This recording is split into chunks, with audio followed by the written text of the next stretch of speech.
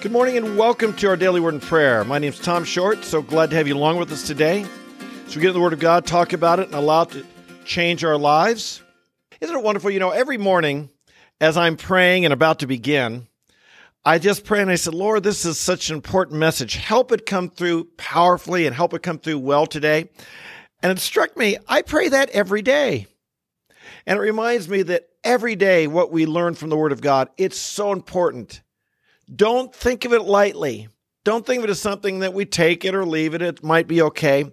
Everything we learn in the Word of God is valuable because it comes from God. When I was a parent, when I said something to my children, I expected them to value it. If I told them I wanted to do something, put something away, come here, do this, do that, I didn't expect them to kind of sit there and think, is this important or not? If Dad said it, it was important. And if God says it, it's important. That being said, what we're going to learn today is important. What we learned yesterday was important. I think what we'll learn tomorrow is important. So let's learn it right now. Here we go. Philippians chapter 2 is where we're looking. Paul's writing the Philippians from prison. The focus right now is unity. In chapter 1, verse 27, he talked about be united, be together, strive together like one man for the faith of the gospel. And he's been talking about unity since then. And we see something about unity here today, chapter 2, verses 14 and 15. He says this, do all things without grumbling or disputing, so that you will prove yourselves to be blameless and innocent, children of God, above reproach in the midst of a crooked and perverse generation, among whom you appear as lights in the world. There's so much in this, is there not? We live in a dark time. Oh, there might be times in history, there probably have been, where it's been darker, and there could be times in our future where it's darker. But there's a lot of evil out there. There's a lot of darkness. There's a lot of lying, cheating, stealing, violence, manipulation, pain that people inflict on one another. It's important we remember this because sometimes I'm going to bet you're not like that. I'm going to bet that you're a person who wants to bless and encourage and strengthen and help other people. And it's easy to project that and to think that others are just like you. And one of the cruel lessons of life is discovering a lot of people aren't like that. They're not like that. And so we want to beware, but more important than that, we don't want to let them corrupt us so that we act like that as well. We march to a different drummer. We follow a different Lord. We follow a different path. We're not in the domain of darkness. We're in the kingdom of God. And so it's important that we don't pick up from our culture its practices if they are anti-Christian practices, if they're contrary to what God wants of us in how we treat others, how we speak to others, the attitudes that we pick up. It's so easy to let our culture dictate what those things are rather than let the Word of God. And one of the things that is so common in our culture is complaining and disputing. We talk about we live in such a divided time, and that's indeed what we're referring to here. Now, interestingly, here in America, it seems like we wouldn't do a whole lot of complaining. You look at where we are compared to the history of the world, and so much of the world, we've got so much to be thankful for. But it's part of human nature to complain. It's part of human nature to find fault. It's part of human nature to grumble. Even the children of Israel, when they'd come out of Egypt, I mean, goodness, they had been slaves. They had been slaves, and now they're free, but they're finding with their freedom, there's some responsibility that goes with it. There's some toughness goes with it. It's on their own now. They've got to produce for themselves, and some of them were getting a bit hungry and so on, and they grumbled. And Moses pointed out in Numbers, the book of Numbers, he said, you're grumbling against the Lord. You're not grumbling against me, you're grumbling against the Lord and against the circumstances God has brought into your life. And ultimately, we're told, do all things without grumbling or disputing. Now remember, this is a point of unity, is the context of what we're talking about here in Philippians. And I want to point out that when we grumble or we complain or we find fault, it can create a spirit of negativity. And by that, I mean it robs us of our energy. It robs us of our joy. It robs us of our faith. When we're around people who are always finding fault and always grumbling and always complaining, it's hard to be believing God. It's hard to be joyful. It's hard to have, shall we say, a positive energy, to smile on your face, an encouragement to summon that energy to really be productive and filled with joy. God wants us to have that. Because on the other hand, positivity, gratitude, praise, and being a good finder. That's right. Instead of a fault finder, being a good finder creates positivity. It creates a can-do spirit. It brings out within people that we can go make a difference. We can change things. We can make things really happen. Now, a couple comments. Number one, what is a good finder? What do we mean by this? I have discovered, I'm sure you have, that every person and every circumstance, I really believe that every person and every circumstance, you can find something wrong with them, something to complain about, something to find fault with, something to criticize and bring negativity, or you can find something positive, something good, something to praise, something to compliment that would bring positivity into that person's life. And I want to encourage you as believers that we be careful that we not be on that person who brings negativity into a situation, that we crush someone's spirit, that we steal away from them any positive motivation. Now, sometimes, I don't know about you, but I kind of grew up in a spirit of negativity where the motivation to go do something or be successful was a negative motivation, like you'll never be any good, you'll never succeed, you'll never this. And a lot of the desire to succeed was to prove my parents wrong or to prove somebody wrong and to a negative motivation. And I know that people use that a lot. A lot of coaches use it in sports. They scream at you, they yell at you, you're no good, they get in your face. That is one way to motivate. It's not the way I want to be known for. I want to be known personally as someone who brings out the best in others because they are inspired and because they love me rather than because they hate me and want to prove me wrong. So I will admit that sometimes people get great results that way, and maybe that's what you want to be. It's not the type leader I want to be. It's not the parent I want to be. And if you're a parent, let me encourage you to inspire your children with a positive what they can do instead of trying that negative motivation, as I got, of what you can't do. Now, this raises a question. Number one, which type person would you prefer being around? It's a good question, isn't it? Would you rather be around someone who's always finding fault with you and you're trying to prove them wrong?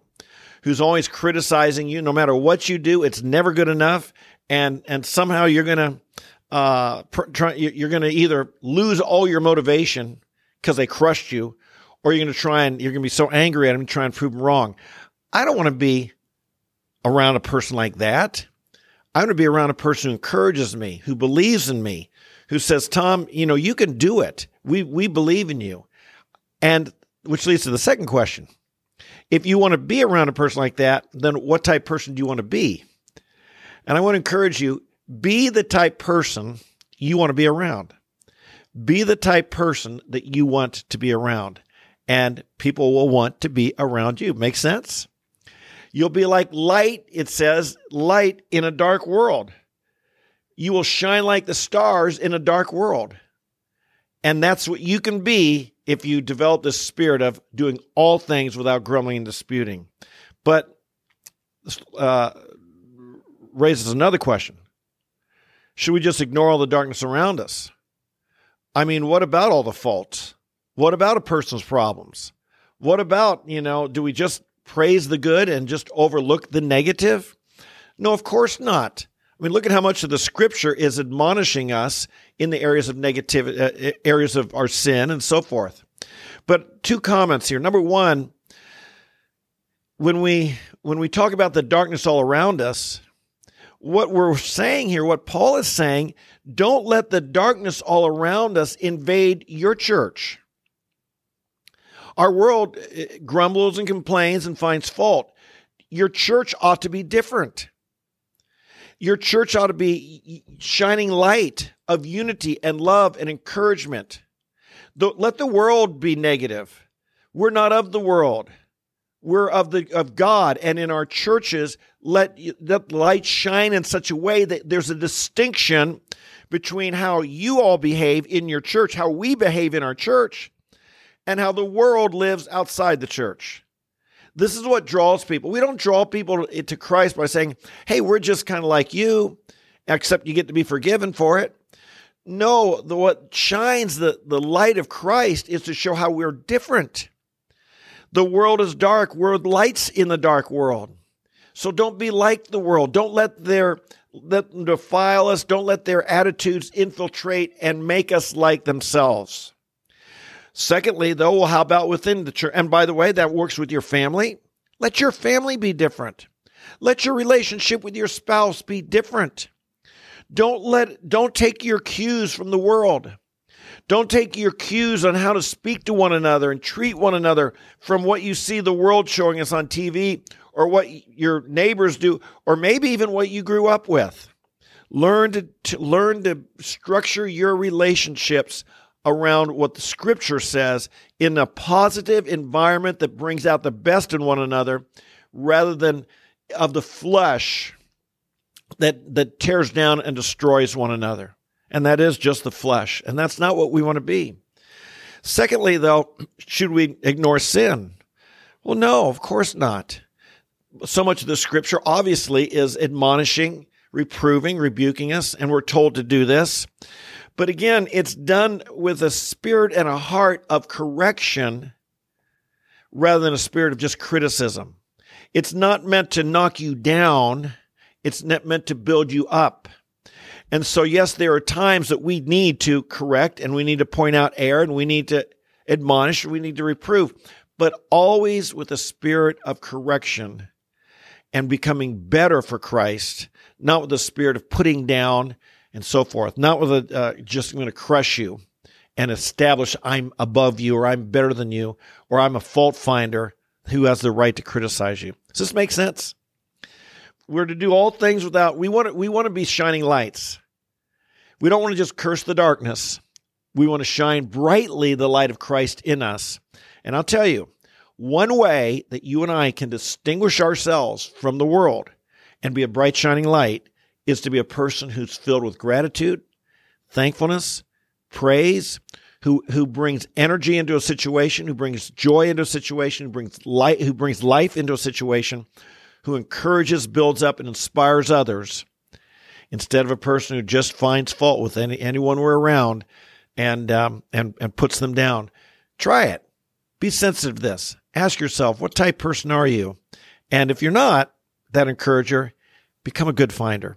Become someone who changes. And even if you see negativity in someone or negative things, and try and find the good and try and praise them. It doesn't mean you ignore the bad, but see if you can make a difference there. Shall we pray about it? Oh, Father in heaven, we want to thank you that even though we were lost sinners, you found in us a desire in your heart. It wasn't the goodness in us. It was in your heart a desire to save us. And I pray, Father, that with every person we're around, no matter how corrupt, sinful, evil, no matter how negative they are, help us to see the potential of winning them to Christ, of them being all that you created them to be. They're not forever lost, that they wouldn't be forever lost, but they would be redeemed and saved by Jesus Christ.